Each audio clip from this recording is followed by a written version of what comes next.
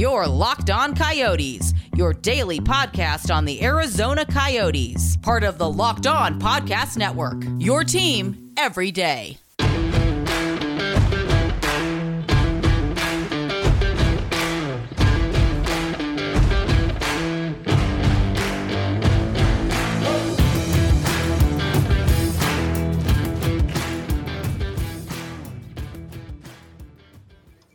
Welcome to the show, everyone. This is Locked On Coyotes, a special crossover episode of Locked On Coyotes and Locked On Blues as we get ready for the regular season to come.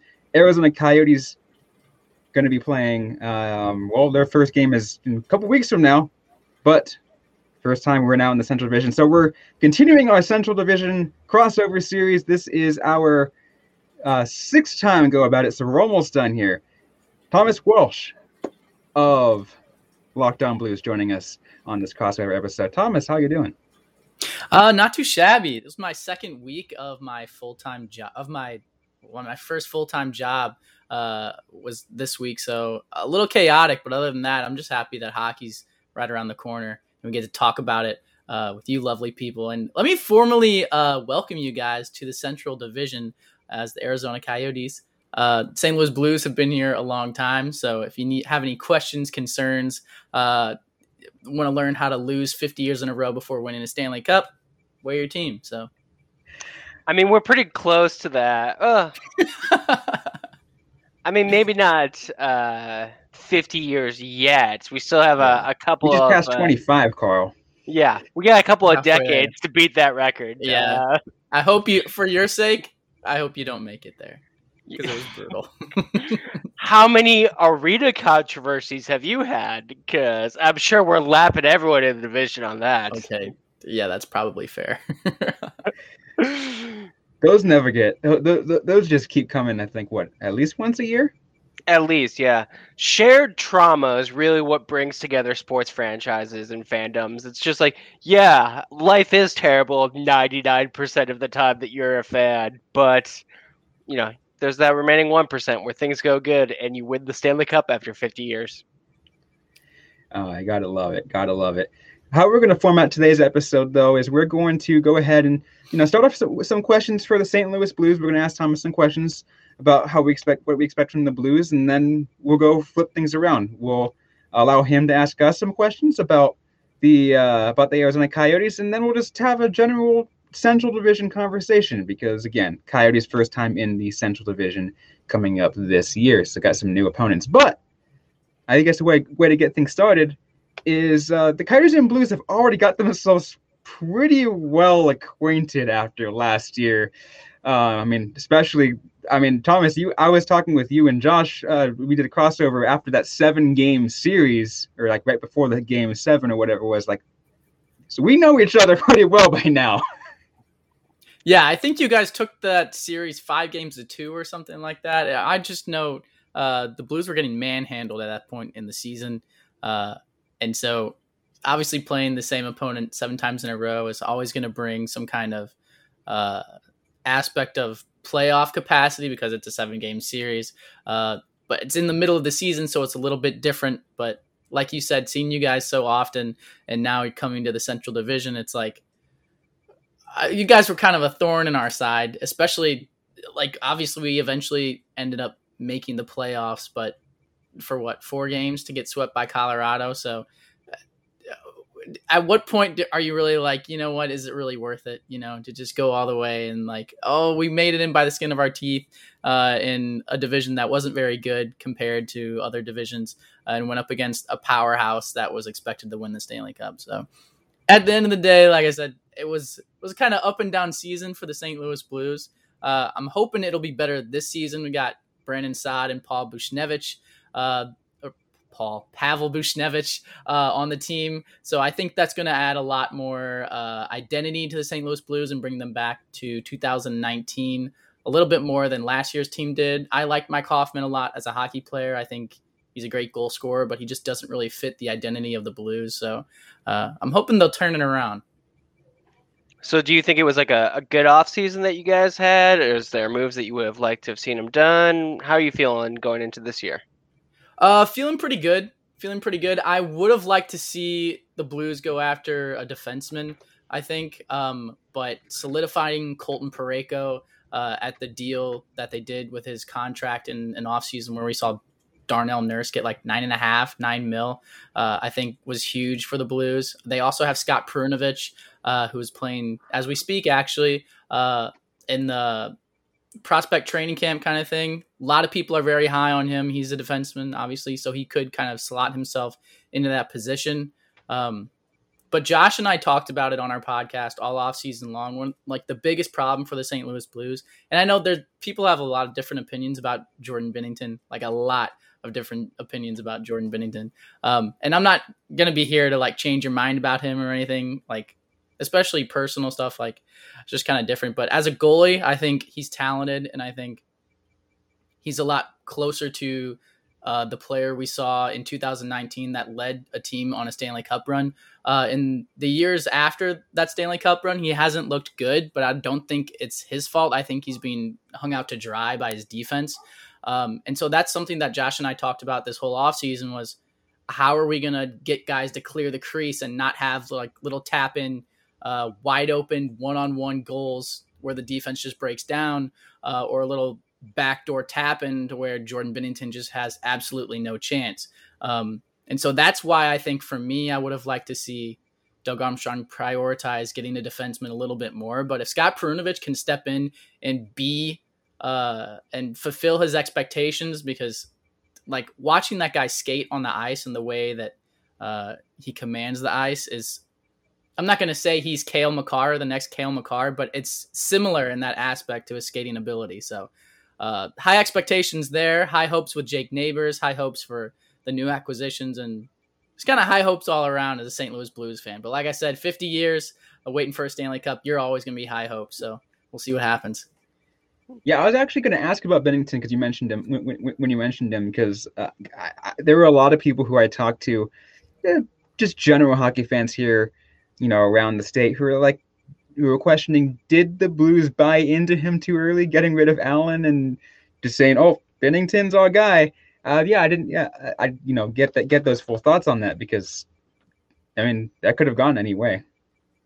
Yeah, it really could have, and I think especially with the tandem situation, I think really helped both of them when you've got Jordan Binnington coming in, who, like I said, Stanley Cup resume, but then Jake Allen, who I think he's kind of proven himself, especially in his role in Montreal, that he is the best backup goalie in the league, in my personal opinion. So moving him out and like that cap space, a lot of people talked about that contract, and he was making like $5 million, I think. So it was good cap space to kind of move him out. And I think he needed a change of scenery, because a lot of Blues fans were just giving the business to Jake Allen when he was the starter here. And I don't think that was very good for his mental. So getting a change of scenery to go to Montreal, I think was best for him. And I think the Blues putting all their eggs in one basket, and Jordan Binnington makes sense from cap purposes.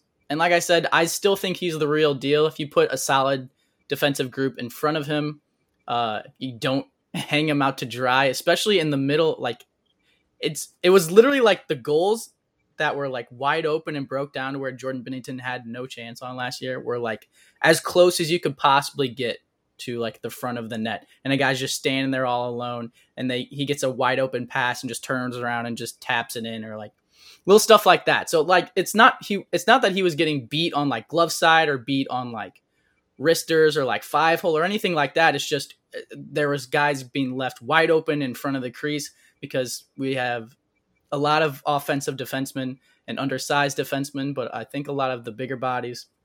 And Colton Parayko was hurt too for a little bit, so that didn't help. And then when he came back, his back was still sore for a little bit. And he's obviously one of the biggest defensemen on our team and one of the best. So Torrey Krug, love the guy, great offensive talent. He's like all of 5'9". He's not going to be pushing guys around in the crease.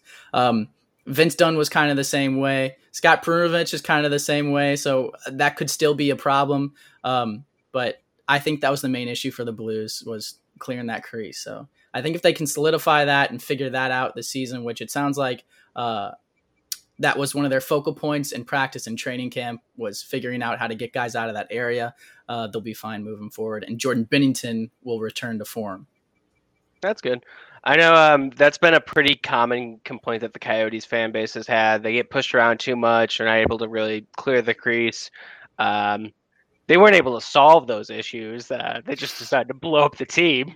I was going to ask you about that, actually. I was like, do you guys think the team is blown up? Because I think the team is blown up. And it's like, it's pretty obvious that like they were just kind of the team is blown up bigger than I could have imagined. But that's good that it sounds like you guys may have solved that issue. We can look back in a couple of years and steal whatever strategy if it worked.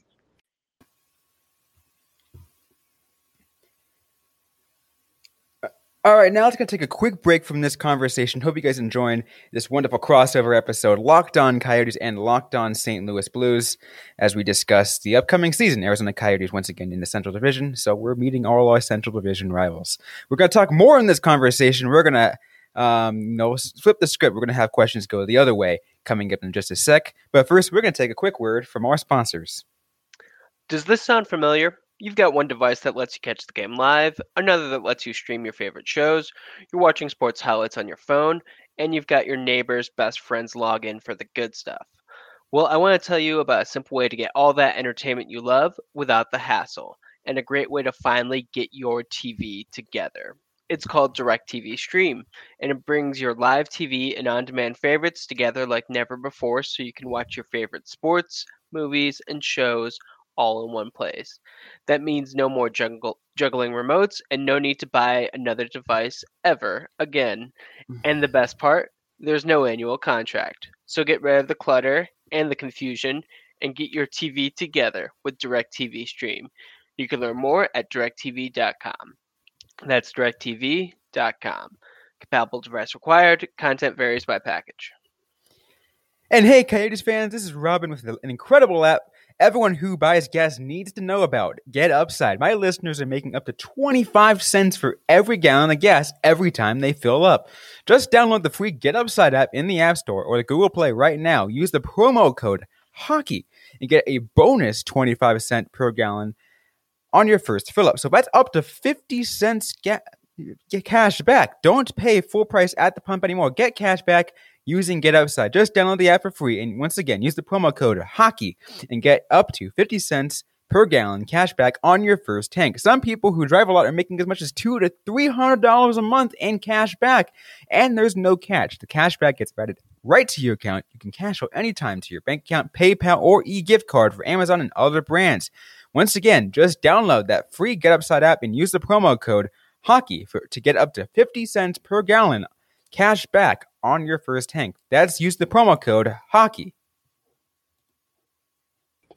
Yeah, so going off of that, I actually have a question for you guys. So obviously, I don't know like what the general consensus is for Jakob Chychrun, but I think he's one of like the premier talents and when it comes to defensemen in the NHL. And I think he led all defensemen in goals last year, didn't he? Yeah, something like that. Just ridiculous. So if you're blowing up the team, is that a guy who you want to build around and be like the future of your franchise? Or do you add him to the blowing up and be like, we could get an absolute haul for this guy if we get rid of him in his prime and just start from scratch and then just let kind of like a draft young prospects and guys come in and like build a new core that kind of grows up together? Which do you guys think would be the best move? Well, the way I'm looking at it is, Jakob Chychrun's only 23. He's still super young. He's got a great contract. And when July hit, when the Coyotes decided that they were going to blow this entire thing up, there was a lot of discussion on which players were going to be on the block. And it came to the decision that absolutely everyone except Jakob Chychrun. He was the only untouchable. So that gives you the reason to tell us that he is going to be the face of the franchise for at least going through this rebuild and for at least the foreseeable future from going through that. Yeah, he's got 4 more years left on the contract, which has a cap hit of $4.6 million. Like there's no reason to trade him now. Like, you would get a haul, but by the time he's negotiating that next contract, the team is hopefully looking better. Like, if we're 26-year-old Jakob Chychrun and the team is still terrible, like, he'll probably get traded then because there's a whole other issue that's going on. But for now, he's on a good enough deal. He's young enough. He is the only untouchable on this roster. Anyone else could go for at least a second-round pick seems to be the GM strategy. If you got a second, then you can get a Coyotes player. I'm still baffled that Bill Armstrong was able to do that. Yes.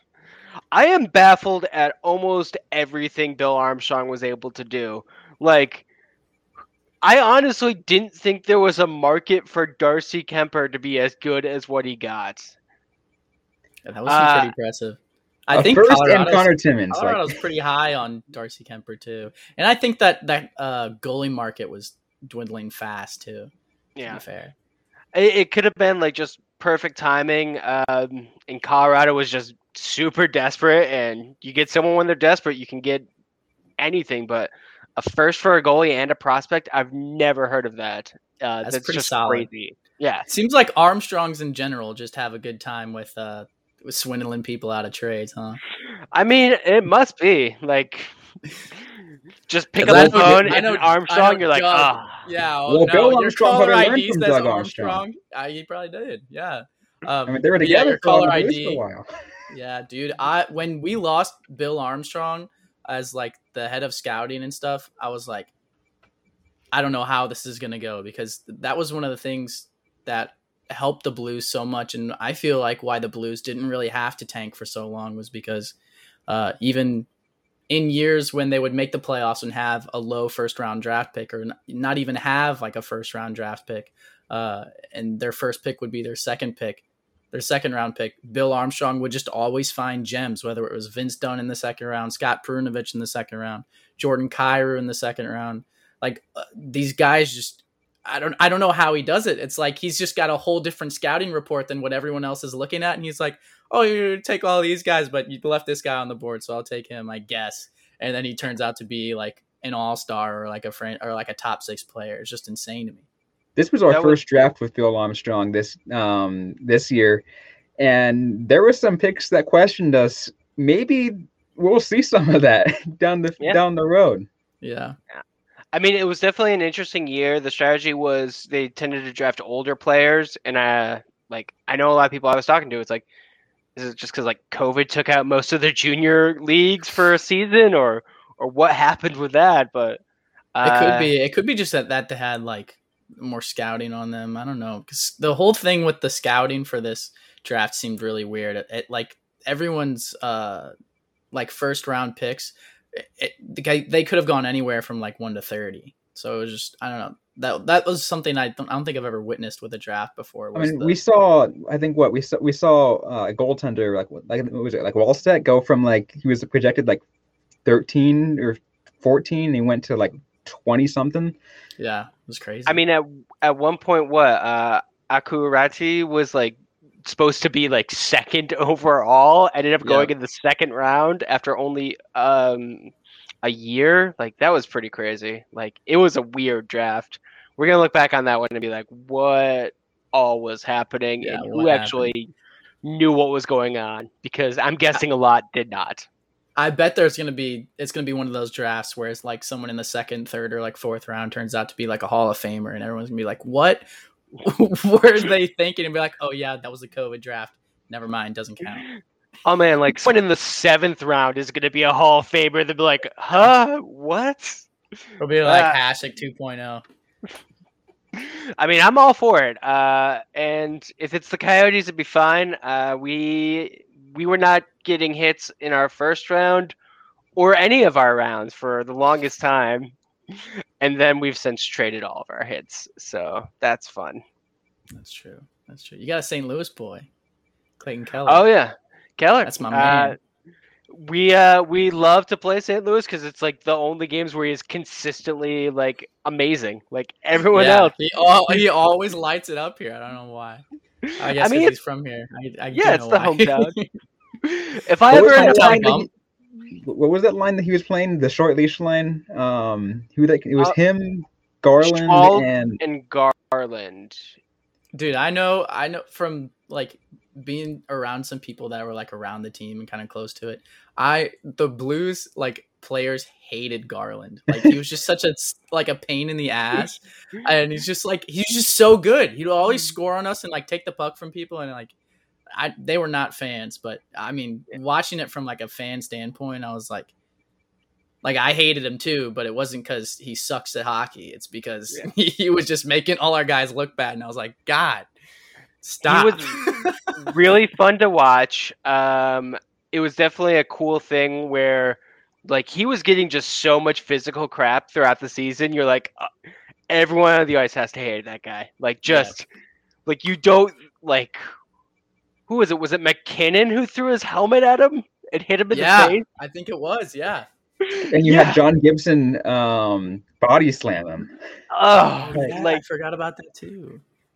Like McKinnon and Gibson are not the players I would expect being like pulling that kind of crap. No. Those are like the calm, cool, and collected kind of. If you can get in their heads, you're probably winning the game, to be honest. Yeah, and you're scoring goals, so like that's just a good pesty player. Shame he's he's in a different division now, so good for you guys. And we don't have to play him as much. All right, we'll wait. All right, Coyotes fans, once again, hope you guys are enjoying this crossover episode, Locked On Coyotes, Locked On St. Louis Blues. We're going to talk a little bit more divisional talk and just have a general candid conversation now with the guys over there from the Blues podcast. That's coming up in just a sec. But first, let's take another word from our sponsors. We're back and better than ever. All eyes are on the gridiron as teams are back on for another football season. As always, BetOnline is your number one spot for all pro and college football action this season. With a new updated site and interface, even more odds, props, and contests, BetOnline continues to be the number one source for everything football. Head over to the website or use your mobile device to sign up today to receive your 50% off welcome bonus on your first deposit. Don't forget to use our promo code LOCKEDON to receive your bonus. From football, basketball, boxing to hockey, right to your favorite Vegas casino games. Don't wait to take advantage of all the amazing offers available for the 2021 season. BetOnline is the fastest and easiest way to bet all your favorite sports. BetOnline, where the game starts. And this episode brought to you by Rock Auto. With the ever-increasing number of makes and models, it is now impossible for your local chain auto parts store to stock all the parts you need. Why endure offer pointless or seemingly intimidating questioning? Is your Odyssey an LX or an EX? While waiting for the person behind the counter, ordering the parts on their computer, choosing only the brand their warehouse happens to carry. When you guys got computers with access to RockAuto.com at home and in your pocket, save time and money using Rock Auto. So why choose to spend 30, 50, even 100% more for the same parts from a chain store or car dealership? Rock Auto is a family business serving do-it-yourselfers for 20 years. And again, their price is going to be reliably low for every customer. I go ahead and search Rock Auto, looking on parts for my Mustang. And again, like it goes from even, anything from my interior, like replacing my door panel, to getting a new air filter. They have it all. So I want you guys to go ahead and check it out yourself. Go to rockauto.com right now and see all the parts available for your car or truck. And while you're there, write Locked On in there. How did you hear about this box? So they know that we sent you. Amazing selection, reliably low prices, all the parts your car will ever need. rockauto.com.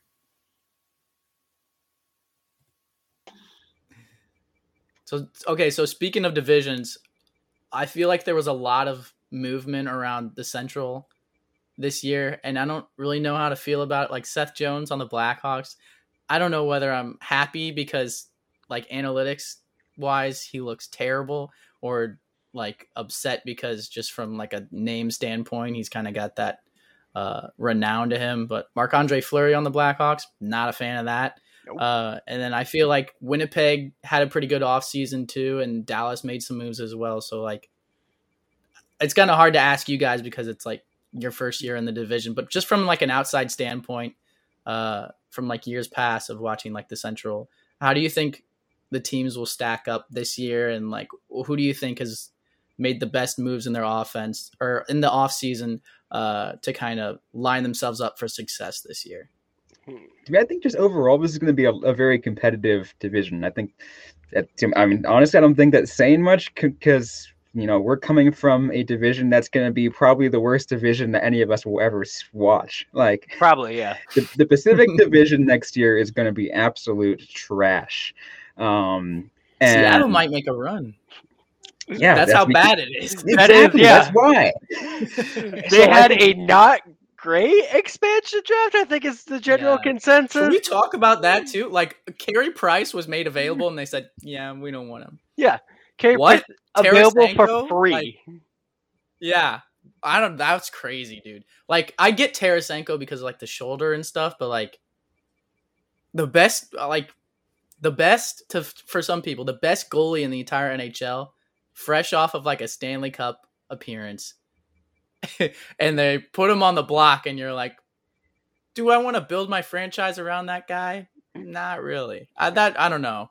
I would have done it in a heartbeat, but I'm also not a GM, so. True. I think like if I was the GM of the Seattle, I would look at Carey Price's contract and be like, either he's going to be really good for a while and it'll be worth it, or it's going to be someone else's problem anyways. So I might as well just take it because, it's not like you have a long lifespan as a GM. Might as well just take that shot, especially when the last expansion team built around a solid goaltender. Like that's why I would have done it, because if you're Vegas a risk-adverse GM, that's the move. Yeah, and if like Vegas has had so much success early, and like, was it like the second year or the first year where they made it to the Stanley Cup? That was their first year. Yeah, their first year they make it to the Stanley Cup, and it's like Marc-Andre Fleury is a Hall of Fame caliber goalie, and like Carey Price is a Hall of Fame caliber goalie. So it's like, and when they said Carey Price was going to go on, was waiving his no move clause for the purpose of expansion, I was feeling Marc-Andre Fleury vibes right there. I was like, this is the same exact scenario as Marc-Andre Fleury. We got similar caliber goaltenders, and this is what we're getting. Seattle's going to take them, and they don't. I'm like, wow. Yeah, I don't know. That was crazy. I liked the story though, how like they wanted to keep Jake around, so they asked Carey about it, and he was like, "Yeah, I want to keep Jake too." Or I think that's something that like, I think that was a thing at least. But yeah, I still don't know if I would have risked that, and I think they were kind of second guessing it too, because that article came out that said he needed like surgery, and then oddly enough, like as soon as the expansion draft was over, they're like, "Oh no, he's fine. Like the surgery, like we went in and checked, he's all good." Like I was like, okay, well, you guys were just scared he was going to leave. Yeah. And then threw that out there, I'm pretty sure. One of the most interesting things about the expansion draft, though, in case of goalies, is they were supposed to, like, they were projected to take Adin Hill away from Arizona.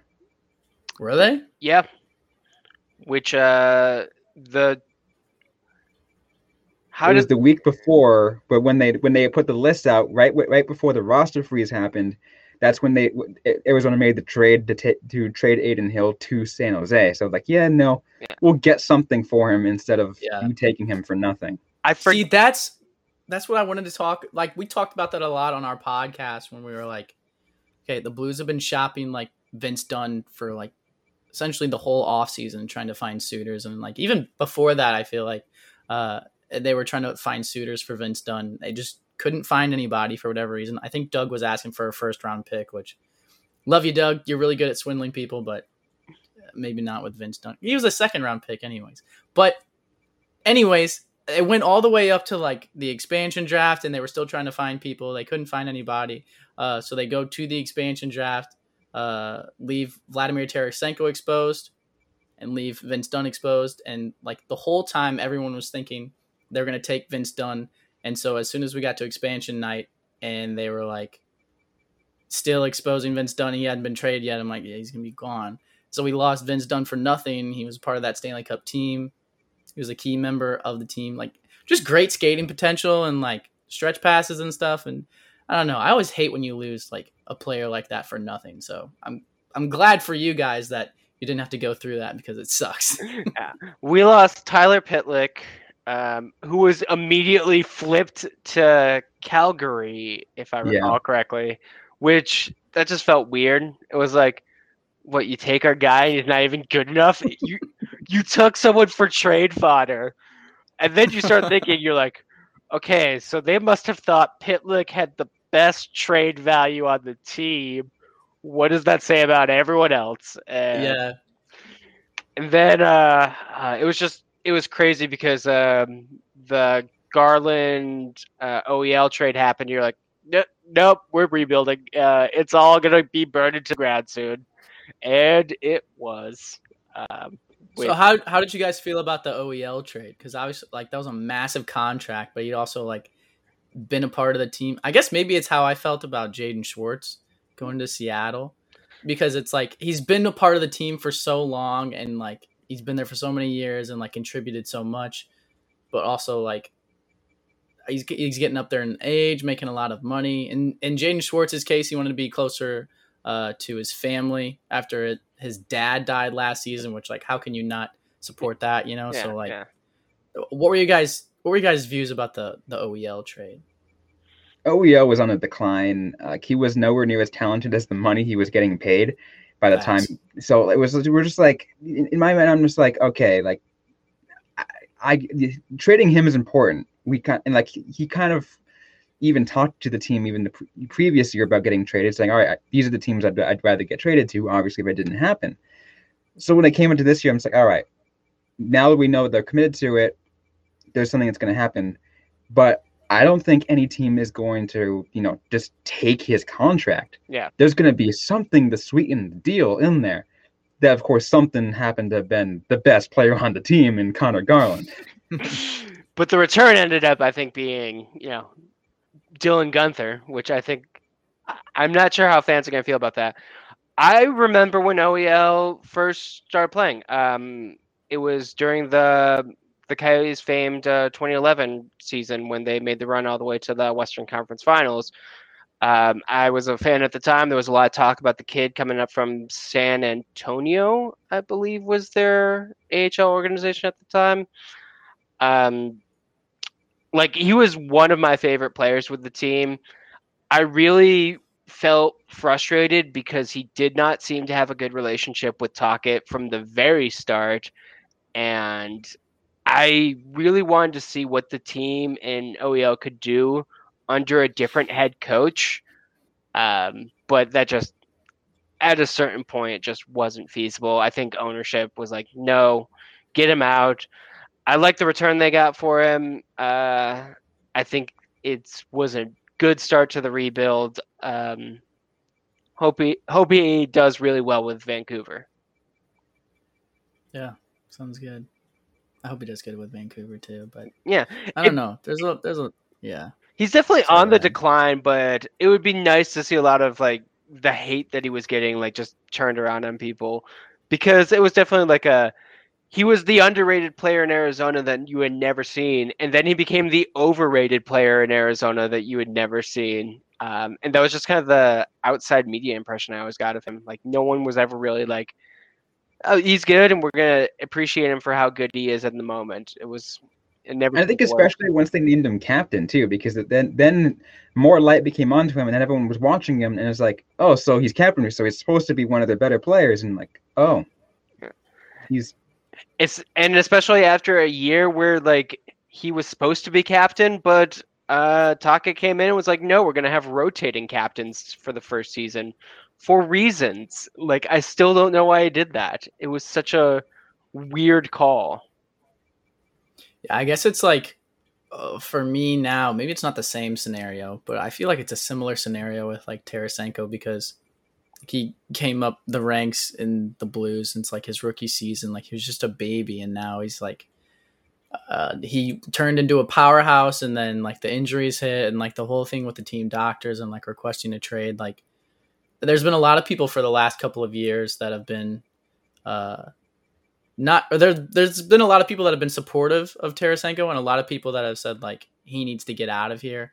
And I think a lot of it is due to like it just seemed like at times like his effort wasn't there on the ice. And I think in hindsight, which is always 2020, obviously, but in hindsight, if I was playing hockey and I didn't trust the team doctors to take care of me, I probably wouldn't be giving 100% effort either. So it's like, there's just like so much drama going around it all. And like the fact that he's still coming back to the team and playing with them this year, they're like, he's not going to be a distraction. Like you got nothing to worry about. He's strictly business. And I'm like, that's great. Like, I don't think he's going to go out there and like blow up on teammates or like storm out of team meetings and stuff. But like at the end of the day, everyone else on the team has in the back of their mind that like he doesn't want to be there. So I think obviously Blues fans are always hopeful, but we're also kind of, we know when to be skeptical too, right? And so for me, that's my biggest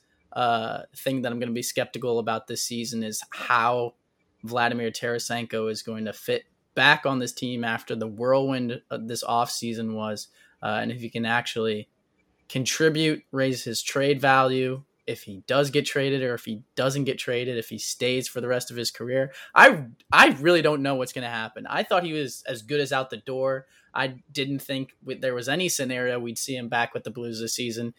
And here we are in October, and he's practicing and playing preseason games. So I could not tell you what's going to happen, but all I know is I will always be a Vladimir Tarasenko fan and root for him, regardless of what jersey he wears. I just hope, I don't know. I just hope there's no drama, and I hope he doesn't hold like angst towards the team and the fans because of the malpractice, I guess, of the team doctors. Yeah, that's interesting because Tarasenko, I think you have to compare to Jack Eichel and the situation he's going through right now in Buffalo, where like there's a team doctor and there's maybe a difference of opinion on how a player should be like, handling their health. It sounds like that may not be as far gone as the Eichel situation, because the impression I get of Jack Eichel is he wants out of Buffalo like yesterday, which as someone who's from Western New York, I could appreciate that. I would not go back to Buffalo if you paid me. Just not my city, not my scene. But yeah, I was kind of hoping he'd be gone, so the Coyotes would be like in a better situation and not having to play against Tarasenko, because he is such a good player, and he does seem like he has the potential for a good season.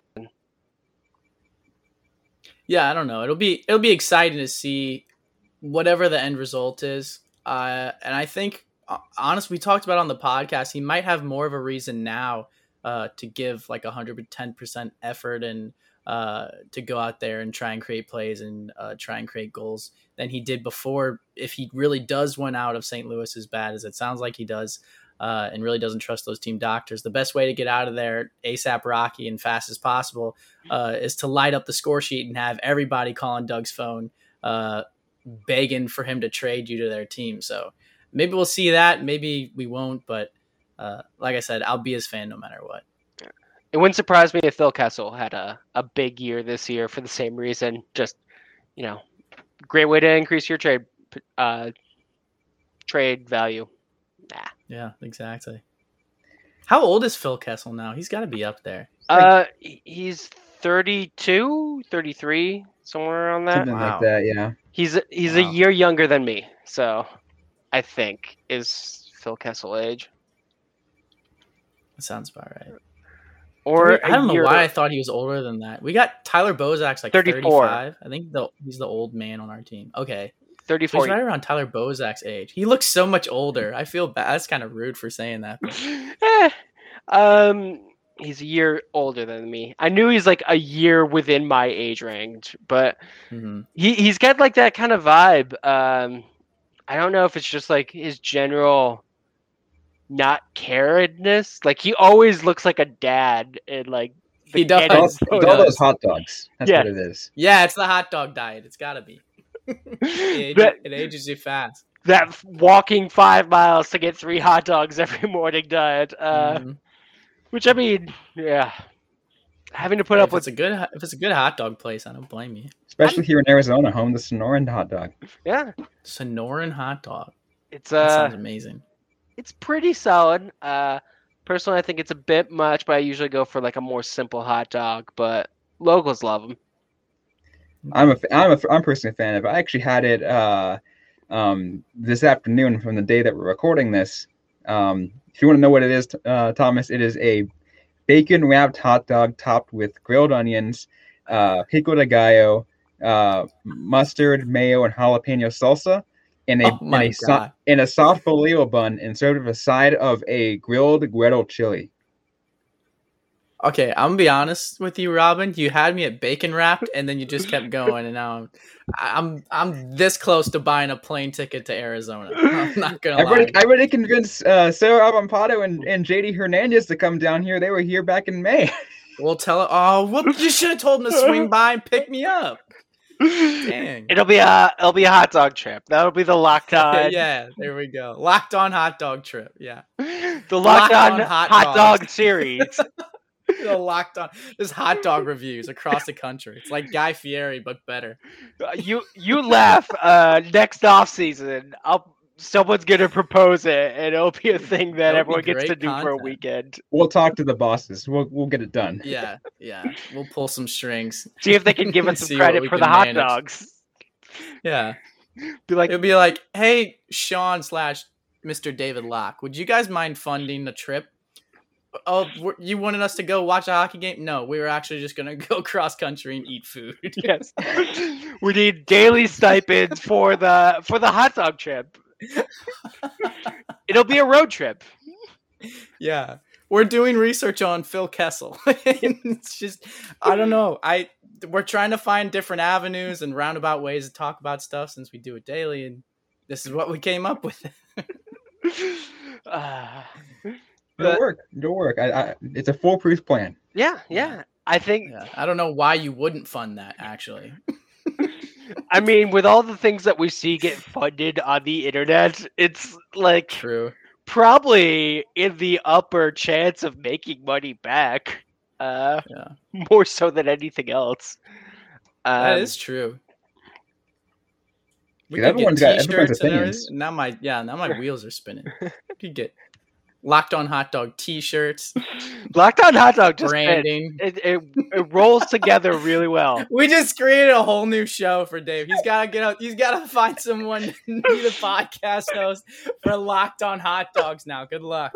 Just every week, interview someone. Be like, tell me about your local hot dog right now. It better be Joey Chestnut. You know what? Let's bring Kat Silverman. She'll be. I think she'd love to be the host of that. Yeah. She's always posting about hot dogs. That would be great. Exactly. That'd be amazing. Let's Central Division some more. Yeah, let's go get back to the Central Division because we kind of went on a long tangent, which is fine. But yeah, I mean, like I was saying though, this is a competitive division, and I think outside of number 1, like the 2 through 5, 2 through 6 even can be a toss-up. Yeah, I that's the whole thing with the Central for me, and that's why it's been such a pain for these last couple of years. Is like there's just so much jostling for position in it, and like you said, I think Colorado is just going to be at the top because whatever, they're really good. Wow, but I do think they're going to take a step down. Even when they had Grubauer, I didn't think Grubauer was that good. I just think the team around him was really good, and he kind of got to take advantage of that. I don't know if Darcy Kemper is a better goalie than Grubauer, but I feel like they're right there. Like they're both pretty solid, but I don't know if they're capable of carrying a team through the playoffs. But with Colorado, they don't really have to. So all you need is someone that can manage the game, and I think either of them would do fine. But I think if you're going to go off of weaknesses, it's not going to be Colorado's offense by any stretch of the imagination. And I don't think it's their defense. So really the only area for teams to exploit is their goaltending. So you're going to have to fire pucks on that. The biggest problem with Colorado's goaltending is that they only got Kemper. That the reason why when Arizona's goaltending was phenomenal when they had Kemper is because they had what I call the three-headed monster, which they didn't use right, but they still had. It's the thought that counts. They used it terribly. We had they it. used it I mean, to on a normal way to do it, to be able to switch from Darcy Kemper to Antti Raanta to Adin Hill on any given notice, that should have been the most dangerous goaltending trio in the league. But they misdid it. Yeah. Yeah, I will say that I agree, and I think that's why the Blues had so much success with Binnington and Jake Allen, is because when one of them struggled, they'd just be like, "All right, your turn, go try." And then for whatever reason, he was just hot at the right time. Like they would always, one of them would be cool and one of them would be hot, and then when they would flip flop, the other one would go off. It was perfect. I do think a potential weakness of Colorado, if they are relying on Kemper a lot, is he was maybe a little bit more injury prone than people realized. Raanta got all the attention for that, and it probably played a role in it because Ranta's out, so you're going to overplay Kemper. But Kemper also missed a pretty significant time with injuries throughout, like, all of his time in Arizona. So it'd be interesting to see if Colorado is able to recover that, or if it's not even going to be an issue because they have a better team in front of them and they don't overplay them. Yeah, because Arizona relied on Kemper way too much. Yeah, we relied on it like our head coach's job relied on it. Yeah, exactly. But I think, I don't know, other teams that could make noise. I don't want to say it, but I'm like, I really think Chicago could be at like near the top of the division, not where Colorado's at, but like maybe like third or like around there, or they could be at the very bottom again. Like it really just kind of depends on. Yeah, it's interesting you said that because there are some people who say Colorado's a playoff caliber team. I've talked to some people on previous crossovers like, oh yeah, Chicago is like is a playoff caliber team. You know, since they picked up Seth Jones, they picked up Marc-Andre Fleury. They're going to be so much better this year. And then I had another host who's just like, no, we're still going to be pretty freaking bad. Yeah. So, yeah, I mean, everyone's got their opinions on it, and it's actually phenomenal. What about the Wild? I think the Wild too, honestly. Like, Kaprizov, dude, like, getting him back makes me... I mean, I was already excited for the Winter Classic game, but getting him back and, like, I want to go to the Winter Classic game so bad. It'd be so sick.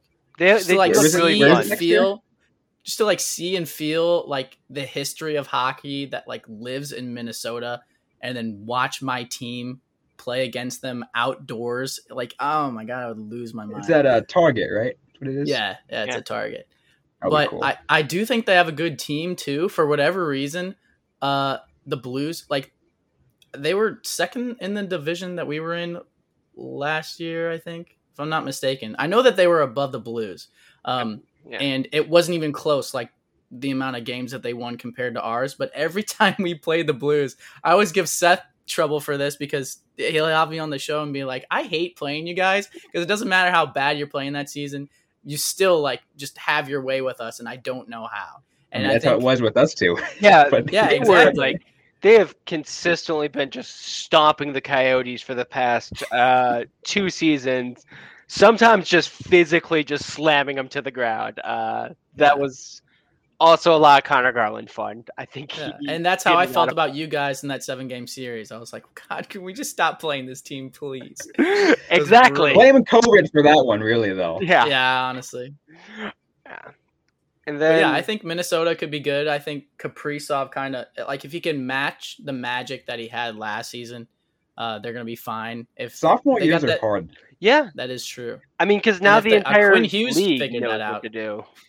Yeah, but they also have that young dude, Rossi, I believe. He missed the whole thing for COVID, and was like, I think there's an article that came out that said he was like happy every morning he woke up because he realized that he wasn't dead. Like, super sad stuff, and like super motivational for him to like get back on the ice, because he's like, I think their top prospect, like in turn, like we've got Perunovich and Jake Neighbors, and they've got Mark Rossi, and they really need some centers. And so if he can come up and kind of provide like an offensive force on their top 6, they're going to be really scary. I'm already scared of them. So. Gotcha. Yeah. So we should probably look forward to losing to them just more this year. in like bigger A margins. lot of games. So that'll be fun. I remember when I had the conversation though with with Seth, and you know I almost forgot about the buyouts for a second. I'm like, oh yeah, that's right. They bought out Suter and Parise, and then a couple weeks later, I go on the do the crossover with Dane, the new host of Locked On Stars. I'm like, oh, that's right. You guys signed Suter. Like, what? Dude, I'm get so bad with off-season stuff. Like, I forget everyone that moves. Like, it's crazy. Like, the first game of the regular season is just me like, oh, they play there now? Okay. Oh, like, it's just constantly. Unless it's, like, something huge, like Fleury to the Blackhawks, I'm not going to forget. But, like, even Seth Jones sometimes, I'm like, oh, yeah, he's on the Blackhawks now, and he's, like, a pretty big name. So it's like, I feel like the players have to get into the swing of thing with, like, preseason and training camp. I feel like the fans do too, because I literally forget like what team everybody's on. I mean, I was watching a preseason game just the other night, and I saw Martin Jones in a Philadelphia Flyers jersey. I'm like, oh, that's right, he's in Philly now. Yeah. It's gonna be Who else weird. did I do that to? Oh my God, what is his name? The old goalie for Vancouver. He's on Dallas now. I saw like a graph, or it was like an HD photo, and I was like, oh my God. It starts with an H, does it? What's his last name? I don't know why I'm just drawing a blank on it. He was with Vancouver and then he went somewhere else. I forget. Hopi? Yeah, Holtby's on right. Dallas now. And I was like, when did that happen? Yeah, I don't know why I couldn't think of Holtby. I forgot Hopi was in Vancouver. I know. Yeah, it was Vancouver. Yeah, it was Caps, Vancouver, and then I was like, I still don't know. Here's gonna be the major problem. Like, I don't think anyone in America knows what was happening in the Canadian division last year. So there's like a whole bunch of moves that happened for a year and a half. That was just like, oh, that's a thing. Weird. But yeah, I totally forgot that Hopi was on Vancouver. Crazy. I mean, when I was doing the crossover with Harrison for Locked On Jets, I was trying to look through the roster. And I'm like, I'm trying to think what's different. I don't know you guys because I haven't seen you guys in like 2 years. Yeah, that's a part. That's got to be a part of it too, right? It's like you're used to seeing like all these different teams, and then like it reminding you what players are on there instead of like, was it the same 7 for an entire season? It's like, Jesus. Well, I know what players are on those teams. Even those ones, sometimes I forget. You got very good at knowing your division and only the division. Like anything outside, Exactly. Everything else you just flushed. Yeah. Like, I don't know how fans of like 3 teams were doing it. They're like, yeah, I'm keeping track of 3 divisions. You're like, that seems like way too much to be keeping track of. Yeah. 3 very isolated divisions. Crazy. I can't even imagine. Like, I have so much respect for people that can be fans of multiple teams, because for me, like, I feel like I'm going to have a heart attack in like the one game a day, if that I watch with the Blues. And like, even like on when it's off days, like I'm like just like steaming about a loss or like freaking out about a win. So if I had to do that 3 times the rate of what I was doing right now, I don't know if I'd make it. Yeah, Man, Thomas, this is slowly becoming me as of now my second year of host here on Coyotes. Like, I know this team too well. Yeah. I mean, everyone knows, like, I don't keep it a secret. I was born and raised in San Jose, so like the Sharks have like, it's still there in my blood. Mm-hmm. So like, trying to follow both still. Oh my God. It's like tearing you apart. Yeah. Plus 2 teams, they're both very far away from ever winning a Stanley Cup, so you're not going to be happy anytime soon. It is torture. Dang. It is really painful. I gotta say that. Why are we hockey fans again? It just seems bad. It's all bad. It is, like you said, though. It really is like 99% of the time, it's just torture and pain and sorrow. And then that 1% where it's like jubilation and like you actually win the cup and get to celebrate with like the players, like it just makes it all worth it. Yeah. I mean, it was really fun. One of the things to me, like even in the American Hockey League, when the Roadrunners went to the Calder Cup playoffs, when it the second round, like I was feeling fun. I wasn't a fan at that point. I'm just covering them for Five for Howling, and I'm just like enjoying being in that atmosphere. And just no matter what, just like you just love that feeling of just good, being good. Being good is always like good. Even yeah, and even like on Twitter and stuff, when you're like tweeting about the team with like other fans, you kind of like, if you keep communicating to like the same fans, you build like a little community and like almost like a friendship with people that you've never even met before. And then when you do go to games and like people like recognize you, be like, oh my God, like I know you from Twitter. And it's like, oh, what's up? Like, it's crazy how like, it's just crazy to me how like sports can bring people together. But like, I don't know. There's some people that like don't understand sports, but don't understand like the appeal to sports, which like, I don't understand the appeal to a lot of things, so I'm not going to knock you for that. But one of the things that does appeal to me about sports isn't just like grown men chasing pucks or baseballs or like whatever it might be, but it is like the community of like bringing people together, and not just bringing people together, but like a community of people that are so immensely passionate about the same thing, and they just like immediately become friends or become close because of that. I think that is so cool. And I think that's so hard to find. Like, obviously any sport's going to have like negativity and like people that go off the rails, but if you find the right people, like it's so hard to find that kind of like positivity and like passion in the world today, especially with everything going on. Like, I just love sports so much, and that's one of the main reasons why. It is absolutely amazing. We are running a little bit long, but I'll let you make this thought. Where do the Blues land at the end of this season in the Central Division? Oh, Jesus. At the end of the season, I'm going to say the fan in me says second, hopefully, possibly. If Jordan Binnington plays like I know he can, if Scott Perunovich is the prospect that people expect him to be, if Craig Berube is the coach that I think he'll be, that I think he is, and will figure out a way to cover the crease, if this offense continues to be a powerhouse, if David Perron, all of these ifs, right? If all of those are yes, they'll be a second place team. The Locked On Blues host in me says, you can't say that this team's going to be a second place team when they squeaked into the playoffs last year in a very bad division. So I'm going to hedge my bets here and say that I'll say best case scenario, they finish second. Worst case scenario, they finish fourth. But I could definitely see some scenarios where they finish lower than fourth. So maybe not worst case scenario, but fourth. But for my own mental mindset, positivity thinking, worst case scenario, fourth. How's that sound? That seems fair. Yeah, that sounds about right. I mean, I wouldn't place them much lower than fourth in my any kind of prediction. Yeah. I think fourth is like the safe bet. And then like, I think on like they should be the second best team in the league, but I don't know if I trust them to play like that. Not in the league, second best team in the division. But I don't know if I trust them to play like that. I don't know if I trust them to stay healthy.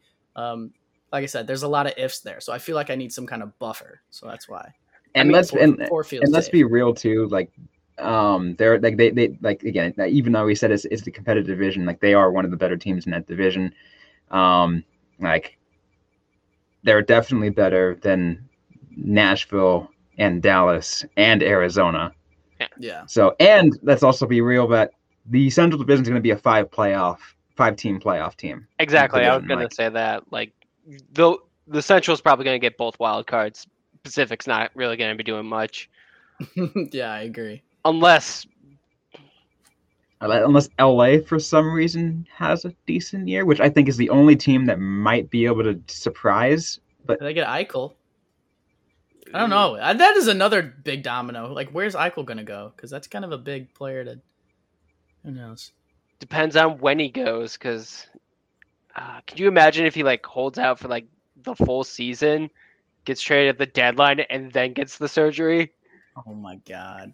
Yeah, can you imagine if he holds out the whole season? Yeah, that is true. if he holds out the whole season and decides to get traded to like whatever team's doing the best, just so he can be like a part of a team that goes to the playoffs. I mean, why not? After spending your entire career in Buffalo, might as well get an easy Like, trade to the Tampa playoffs. Bay's. Yeah, he's like, Tampa Bay's first in their division, and Kucherov is coincidentally on the long-term injured reserve again. I'm going there. Oh my god! Oh, the LTIR never gets old.